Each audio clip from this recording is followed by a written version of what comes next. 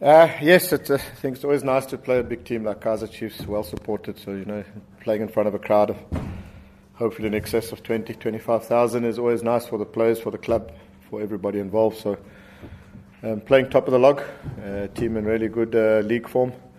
It does provide an opportunity to see where you're at as your own team and your own club. So, we've played 4 home games. We've drawn 3, 1-1. We've got an unbeaten sort of record that we would like to hold on to. So, yes, a massive opportunity for us against a really good team that are in good league form. So any result against them would be a huge step for us in the right direction. But, it's also important for us to understand that every game is massive, whether it's Chiefs or whether it's Baraka. That we don't single out just certain games and that's more massive than others, but in terms of the context of the game and the support that will be here, it always just does G up the players more and they are just more up for these type of games. So we're looking forward to it.